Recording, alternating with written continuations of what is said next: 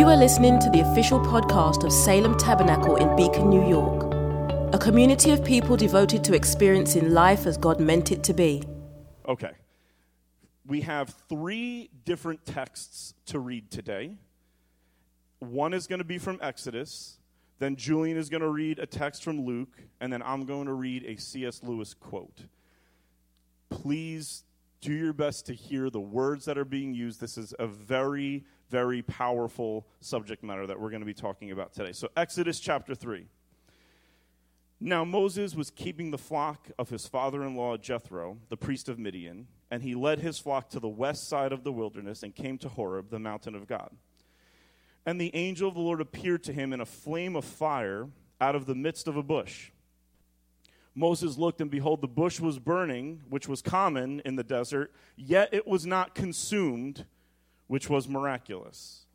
And Moses said, I will turn aside to see this great sight, why the bush is not burned. He's not surprised that there's a fire. He's surprised that the fire is not destroying something.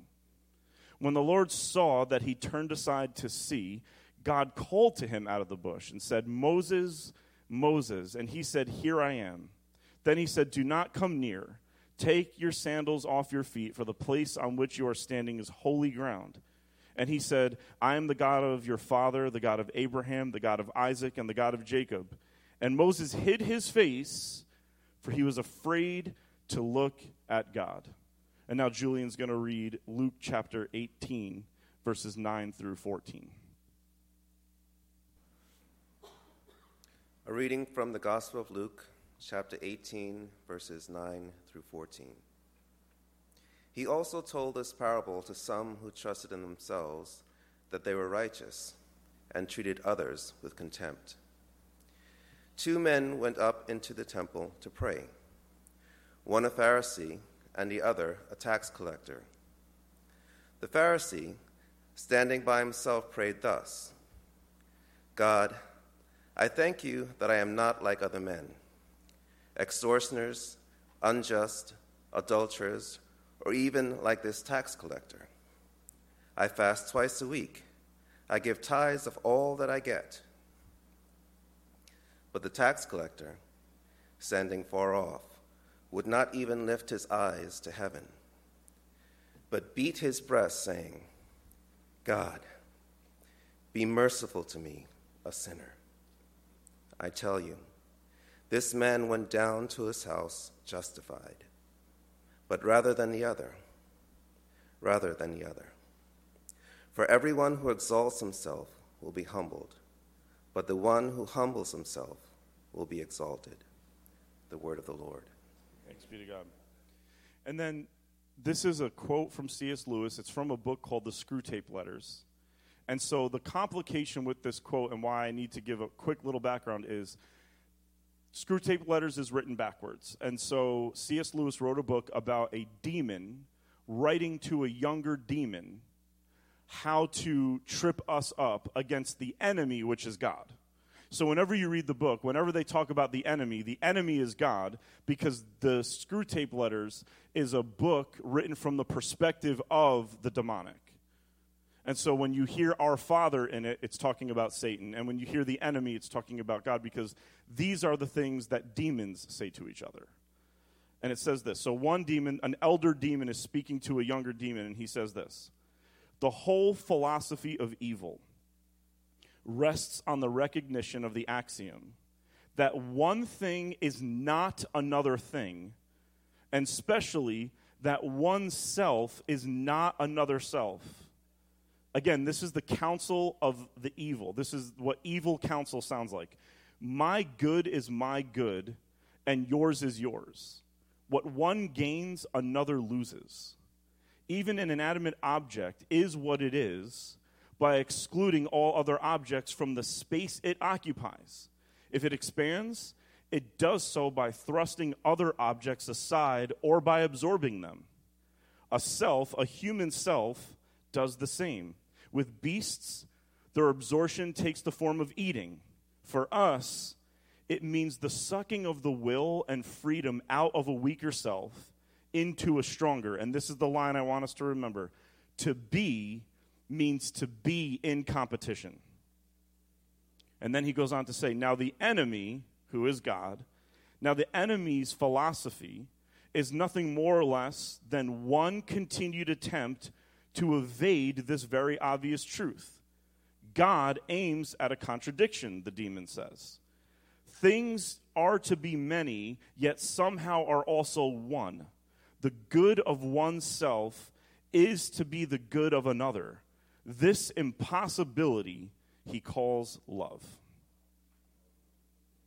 Very, very, very interesting text from C.S. Lewis, where the demon says, we have to get people to realize, if we want to ruin the world, that your good is your good, and my good is my good.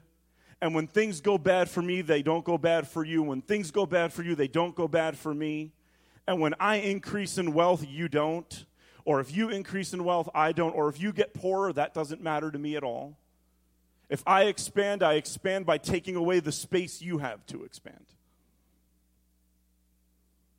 And then he says, this peculiar thing with the enemy, or God, is that he seems, and he goes on to say, he seems to be three distinct persons, yet also one. He seems to have given everybody an individuality, and yet has made them all to be dependent upon each other. You're going to hear a lot about this, he says. It's an impossibility called love.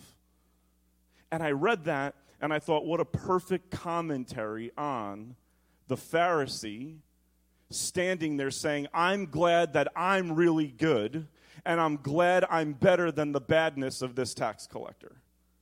It's almost like the Pharisee read Screwtape Letters and said, yes, I will do the work of the enemy. My goodness won't matter to him. I'll be in competition with him, and I'll do better than him, and then I'll be thankful that I'm not like him. A few months ago, Dr. Green came here, and he said a phrase that we often say, but for the grace of God, there go I, is an evil phrase. Because we see somebody whose life is wrong or hurting or less than or immoral, and we say, if it wasn't for God's grace, I'd be them. When God is saying, no, because of my grace, I want you to bless them. Because of God's grace, I want your image to become their image. I want your goodness to spill over into their life, so whatever it is that's causing them to be down is raised. But we're content, like Hezekiah, to say, at least things are going to be good for me. That's all I care about. I even had, like I said this before, I even had a friend of mine on Facebook one day say, at least I'm going to be at the marriage supper of the Lamb when everyone else is suffering. The spirit behind that phrase is not Christian. Jesus died to bring the marriage supper of the Lamb to us every Sunday. Jesus never said, at least I'm good here. He said, I refuse to be good here by myself. I'm going to bring my goodness to them, and I'm going to make them good with my love. And that's why we're all in the room this morning. Amen? So we're in a series here called Darker Days, Precious Light. How many love the fact that it's still pitch black at 6:15 in the morning? This is wonderful. I thought there'd be like one or two vampires who were excited about that. Frankie! All right. We are preparing for darkness naturally. At the same moment, we're being prepared for it yet again spiritually as we're about to come into the season of Advent in 4 more weeks after this. This is the 48th Sunday of 52 Sundays in the Christian year. And Advent, and the Holy Spirit makes us go through it every year, is the training we need to learn how to wait and wait well.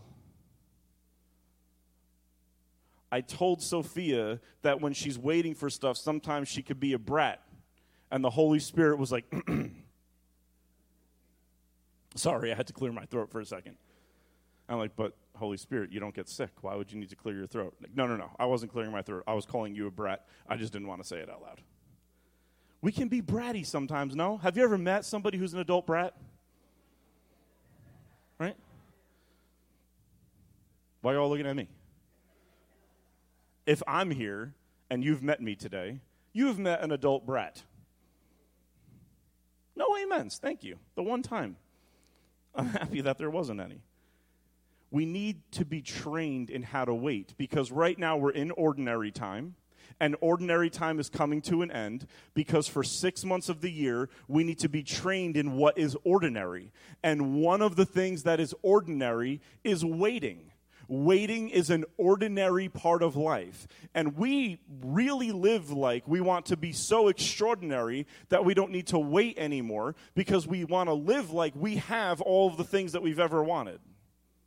But every year, the Christian calendar turns back over to Advent, and we start again, and we journey with Jesus from the prophets to the empty tomb and Pentecost. Every year, we journey with him, and in this portion of the journey that's about to come in a few weeks, we learn how to wait, because we're waiting for this very now under-preached reality called the return of Jesus, which is either something that we no longer talk about in our homes because it's too complicated, or we talk about it with such precision that we reduce it to something less than it really is.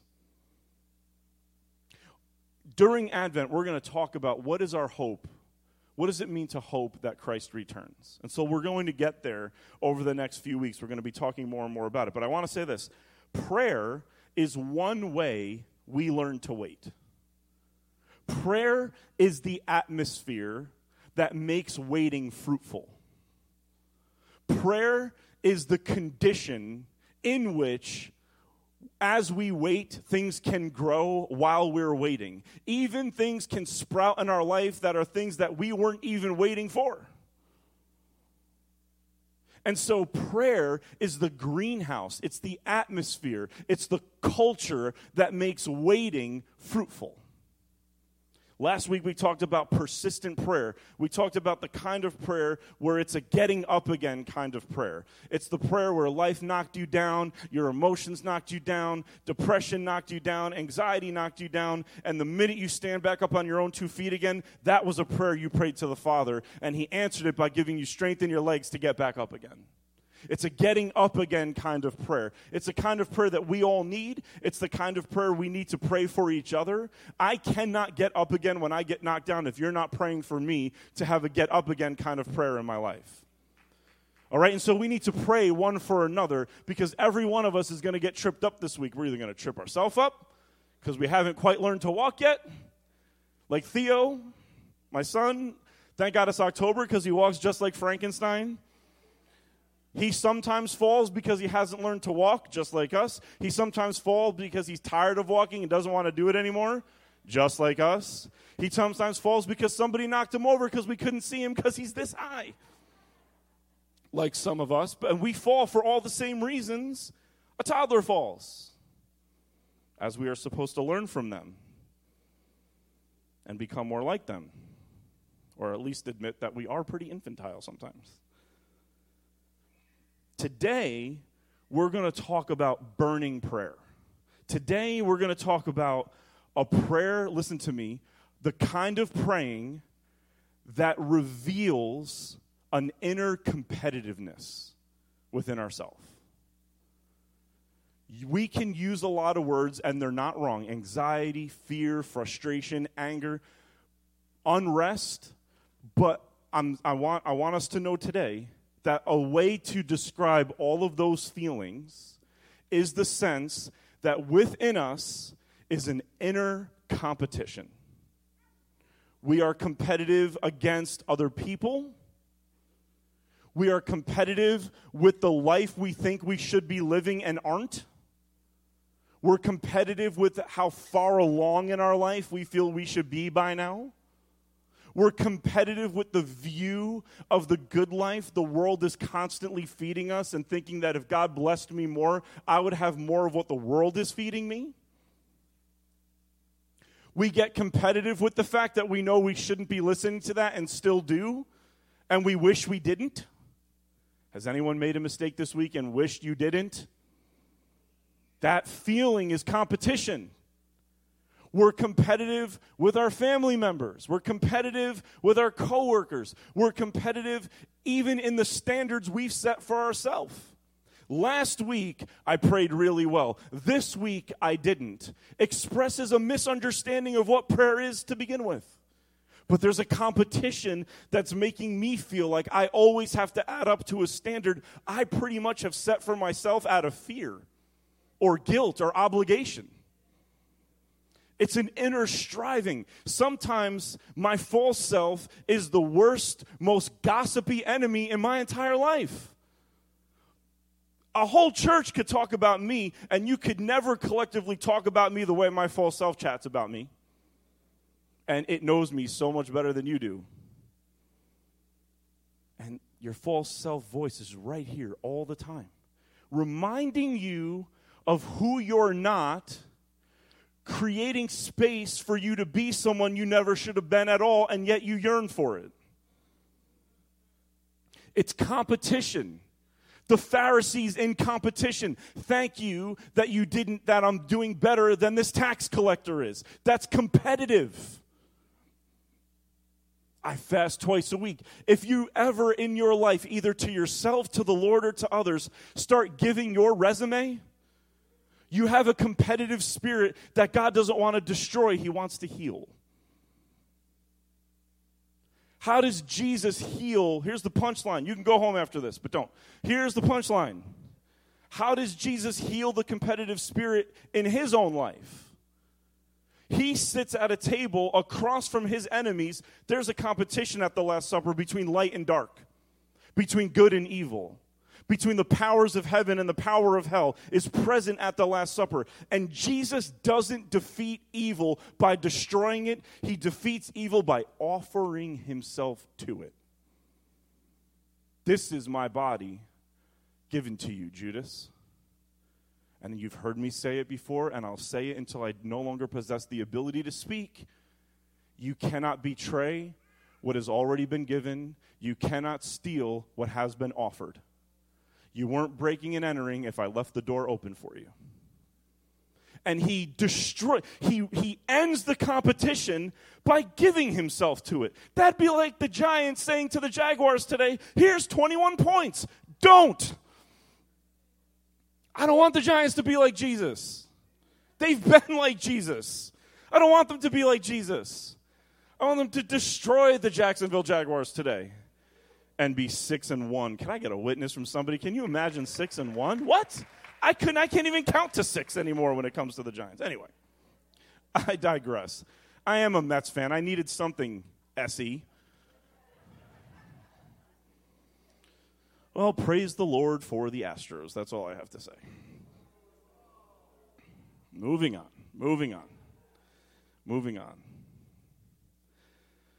Moses gets to the burning bush, and his life, Salem, his life is in competition. Moses is in competition in his own self. Am I Egyptian or am I Jewish? I was raised to be an Egyptian, and I've learned the ways of them, but there's a part of me that looks different than everybody else that was teaching me, and there's a part of me that's yearning for this group of people, even though I was raised by this group of people, and there's competition in him. There's competition in Moses' life saying, Egypt is blessed. That's why they have all of these slaves. The gods have been good to them. And then there's something else in his belly saying, that's not what blessing looks like. That's oppression disguised as blessing. There's competition within Moses' family that we'll talk about in a second. But he comes to the burning bush. He's conflicted within his own self. What do you mean you're going to send me? I don't know how to speak. I'm not eloquent. I can't use my words the right way. He's in constant turmoil. And in this short little 6 verses, we learn what St. Gregory of Nyssa said is burning prayer. And I'm about to plagiarize what somebody said about 2,000 years ago. Burning prayer, number 1, is sandals off prayer. God says, remove your sandals. And St. Gregory said this, sandals are made from dead animal skins. And sometimes we need to remove the dead things that we hold so closely if we're really going to commune with God. there's a competitiveness in Moses that he has to take off. This dead conversation he's having with himself, this fruitless inner monologue that he's having with himself, this struggle that he's having within himself. God is saying, before you pray burning prayer, before your heart can heat up, take off those dead things. And what happens when you take off your shoes in the sand? You can feel every grain of the present moment that you're on.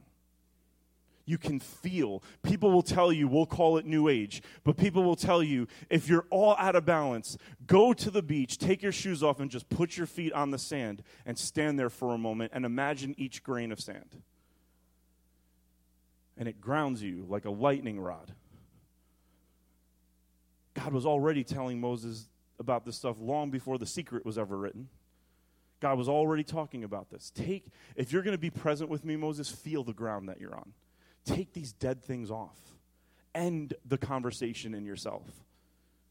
And sit before my burning presence.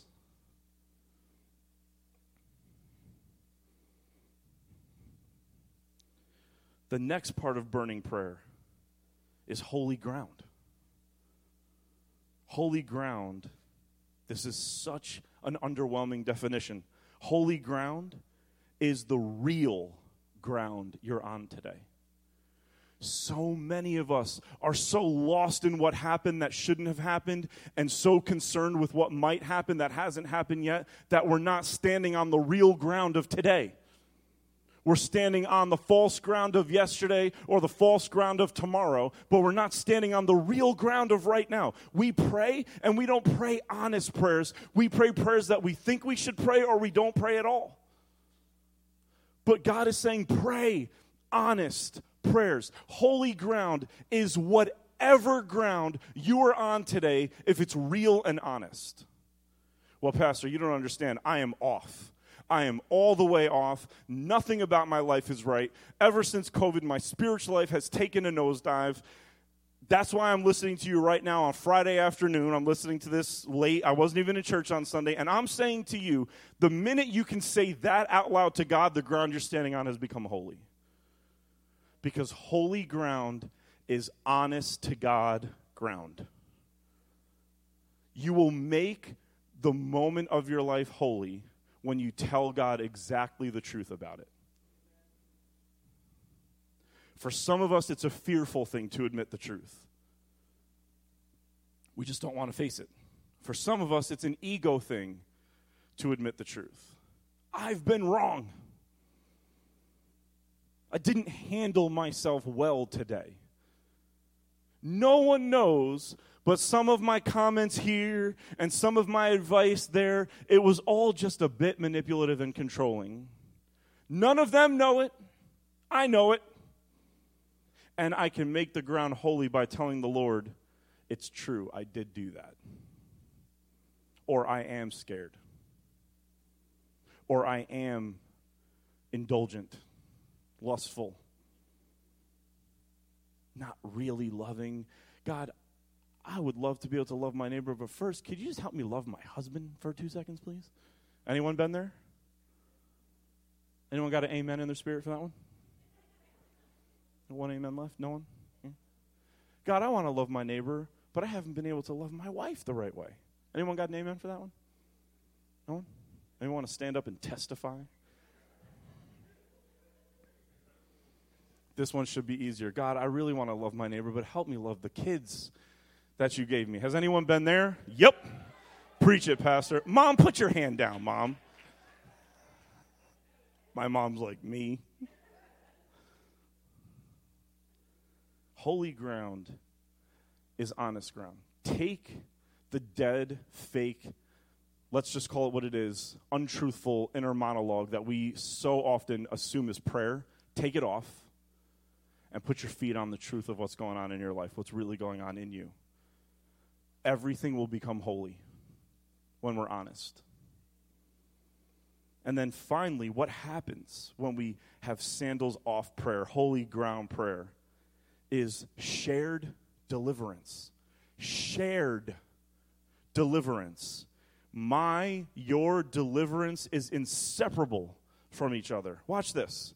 at the burning bush, Moses is completely wound up in all of this competitiveness. And as Moses gets honest and the competition in him starts to wind down and he finally says, look, I'm afraid to go to Pharaoh, and if I do, I don't have the words to use. I'm not good at speaking. I'm not good at preaching. I'm not good at presenting. I'm not good at communicating. I have a bad personality. He says all of these things, and the next thing God says is, see, look, your brother Aaron is coming. He'll speak for you. So look, as Moses begins to be delivered from his inner insecurities, Aaron is delivered into his destiny. So Moses' deliverance of his fears gives Aaron his ability to be delivered into everything God has for him, which means Aaron's being delivered from a life of feeling useless into a life of ministry because Moses is being delivered of his insecurities. So the both of them that are now delivered, who do they go and deliver? Israel. So now Israel is delivered because Aaron got delivered because Moses got delivered. And then who gets delivered? Egypt. Why? Because God said to Abraham, through your people, how many of the nations will be blessed? All of the nations will be blessed. So Moses gets delivered, which gets Aaron delivered, which gets Israel delivered, which means they step into the promise of Abraham to be a blessing to all the nations, which includes Egypt. The world is getting delivered by each person realizing that my deliverance and yours are inseparable from each other. There is no competition. There's no competition. When my life gets blessed, yours does. When I make mistakes in my life, I'm talking now not theoretically, when I make mistakes in my life, there's hiccups in your walk. Now, because God's not a gossip, he doesn't tell you why there's a hiccup in your walk. He doesn't lie and say, hey, we want to pray for him, so let's talk about all of his business. He doesn't do that. But there could be something that happens in your life because of something that's going on in mine. Because we're bound on this journey together whether we like it or not. When somebody in this body gets blessed, we rejoice. When somebody in this body hurts, we hurt. We don't live lives of individuality. Our individuality only exists the way the individual parts of my hand exist. The individuality only works when it's connected to the whole rest of the body, connected to the head, which is Jesus. My fingers cannot have an ego because they need the rest of my body to work. We have put individuality first and community second, and that is backwards. Have you ever had a cramp? That's what individuality first looks like. Your muscle just doing this, and you can't stop it. It's going off on its own. It's rogue. You can't get it back. You need someone else to come and stretch it for you, and then you need to drink more water. Everybody, for the love of God. It's the advice that I can give for everything. We're about to get divorced. Are you guys drinking enough water? Probably not.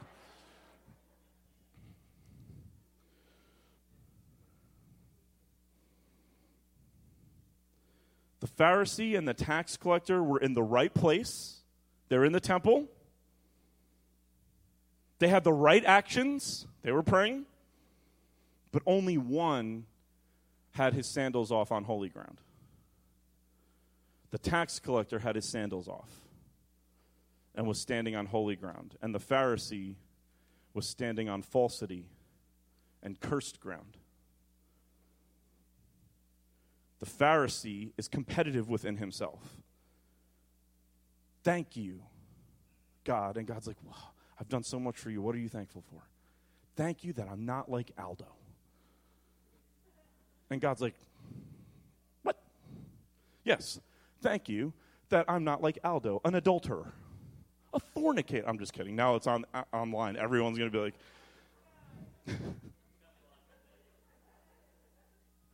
can't joke anymore, you know? Ruthie's going to kill you. And I'm going to be I've somehow caused this to happen. I'm going down. This is terrible. He says, thank you that I'm not like this person. Thank you that I'm not an adulterer. Thank you that I'm not a fornicator. Thank you that I'm not greedy. I fast twice a week. I tithe on all that I get. His prayer is nothing but competition. He's trying to say that he's up 21-0 on the tax collector. He's winning. And you know why the tax collector stands far off? It says Jesus is a master with every word he uses. He said, the Pharisee stood by himself and the tax collector stood far off. It doesn't say that the tax collector stood by himself. It says that he stood far off. But it says that the Pharisee stood by himself. The reason is when we stand by ourselves, we push other people far off. When my spiritual life is about me and my walk and my personal Lord and Savior, which doesn't exist anywhere in Scripture, that phrase, he's not my personal anything. I do not own Jesus. He's our Lord and Savior, amen? He's our Lord and Savior, amen? He's the Savior of Adam's race, amen? The whole world. But when we have this truncated, reduced, tiny little, like basically the size of a coffin Christianity, and I use that intentionally, that makes my individuality more important than everybody else's, we stand by ourselves and everyone else has to stand far off. Because we want to expand our life, our territory, our blessings, our bank account, all of our stuff at the expense of others.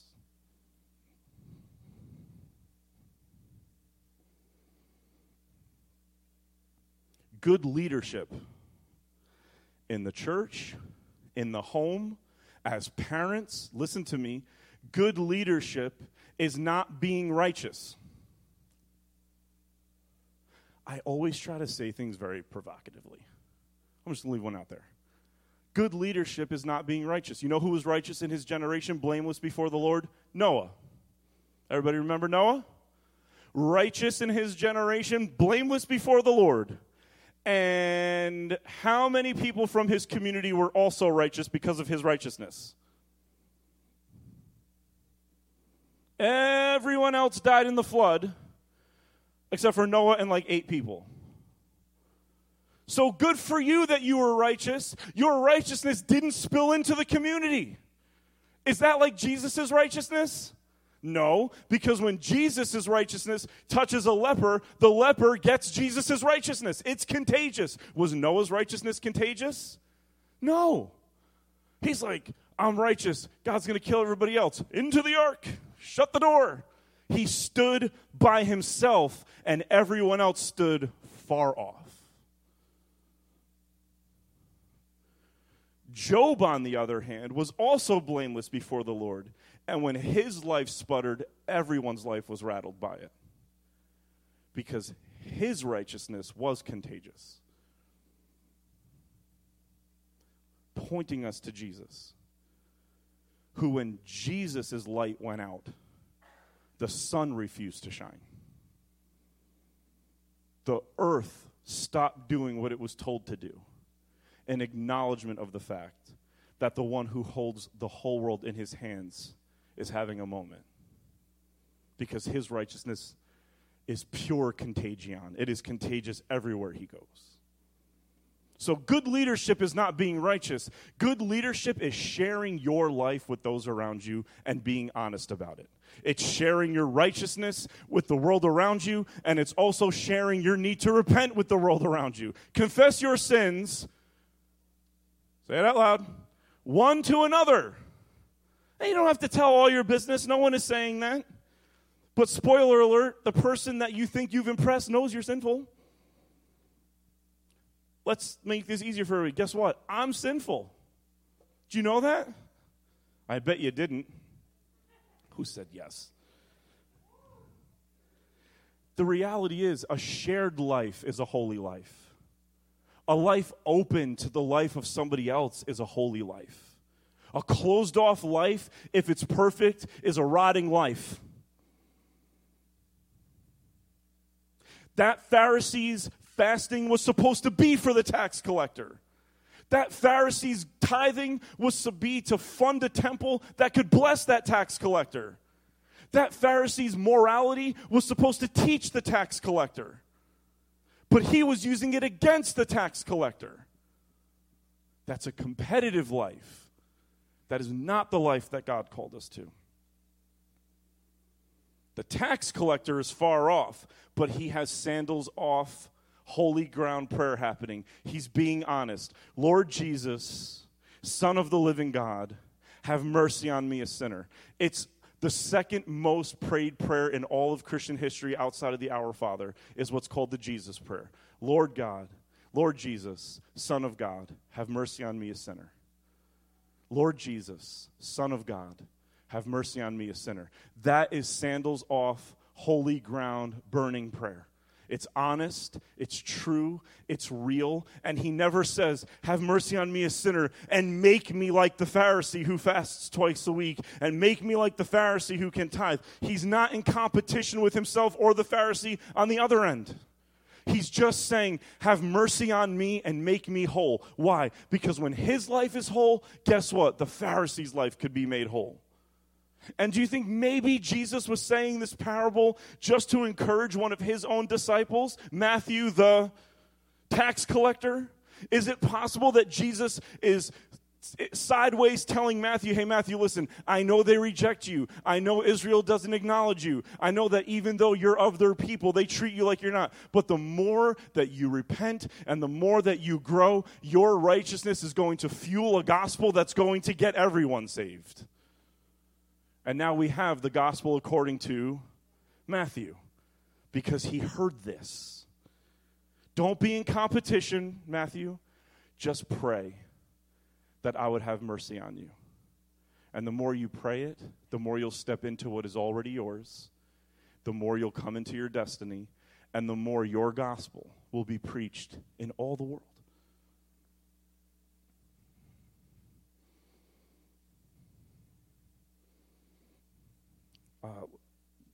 Let's have the worship team come on up.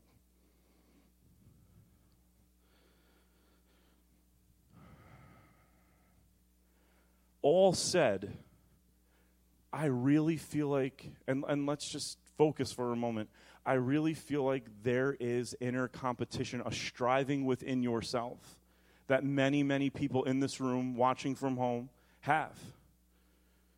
An inner competitiveness, like you're against your own self. Like there's a version of you that you're not living up to, and it doesn't feel motivating, it feels oppressive. Or there's people in some of our life who maybe even are gone by now, but we still hear their voices a little bit in our head. There's standards that were set that should never have been set. Come listen to what Jacqueline and I have to say about our homes on this exact topic.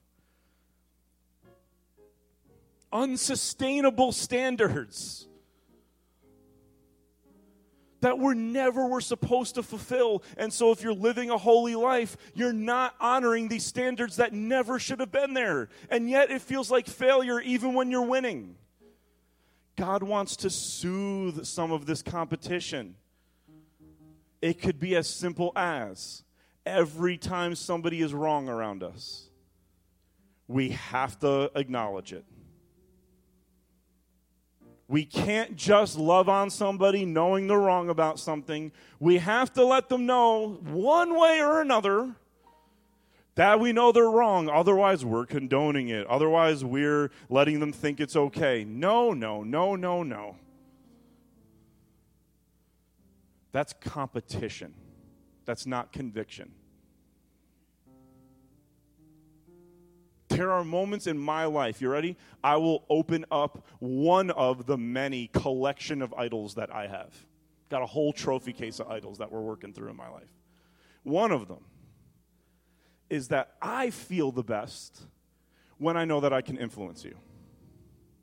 I feel like a really good leader when I know I could get someone to change their mind.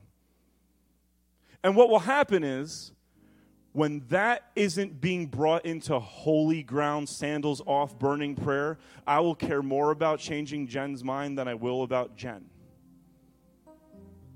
Because I'm fighting for my life, not hers.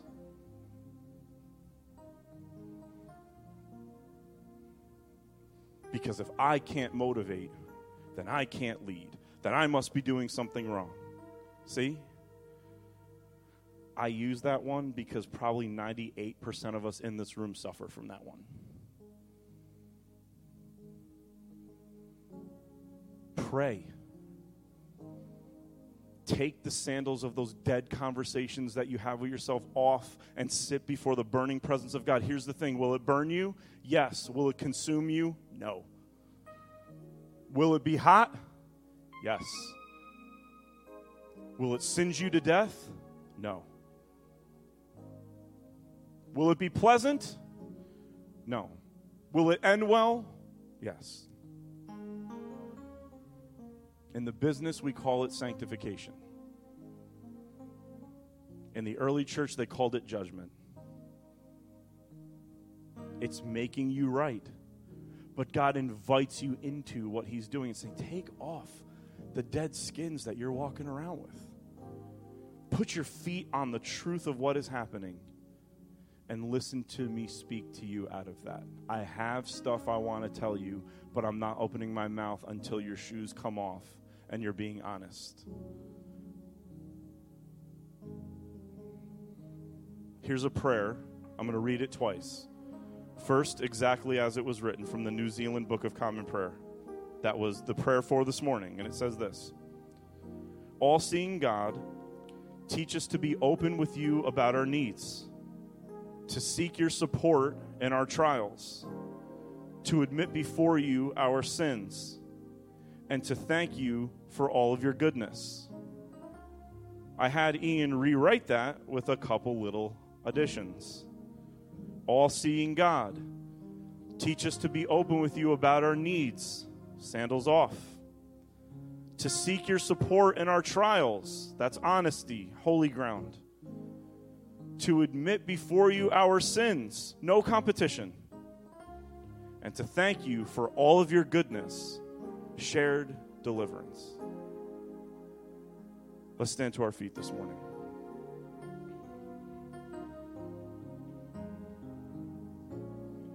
Let's just close our eyes for a moment, Salem, and let's be honest.